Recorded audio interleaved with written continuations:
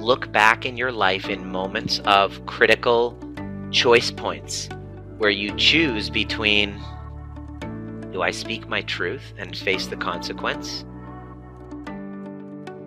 Authenticity? Or do I just say what I feel like I need to get my needs met and have attachment? What do you think you're going to choose? Attachment.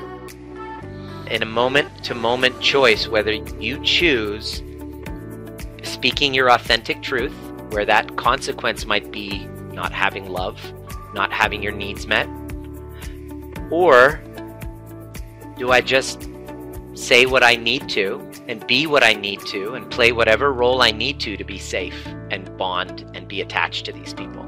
So I want you to please write this down, is I've been abandoning myself for safety since I was a little child.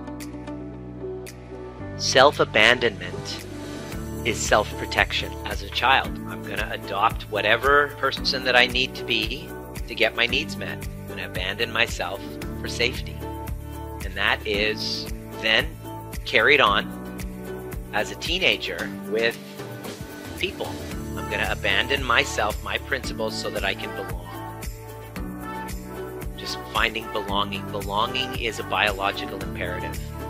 So we are biologically attuned to other people's opinions of us.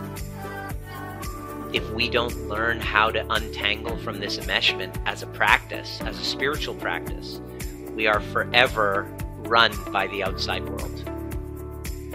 Attachment versus authenticity is the choice you're going to have to be making for the rest of your life at every level that you move up in. Do I choose myself, or do I abandon myself? And I want you to consider the possibility that you've been hardwired and conditioned to abandon yourself.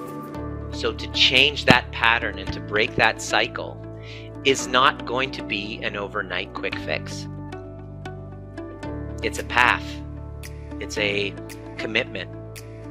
It's something that I've dedicated my life to, because I realized that foundational hardwiring literally translates into everything, including my health, including my relationships, including the way I offer my gifts to the world.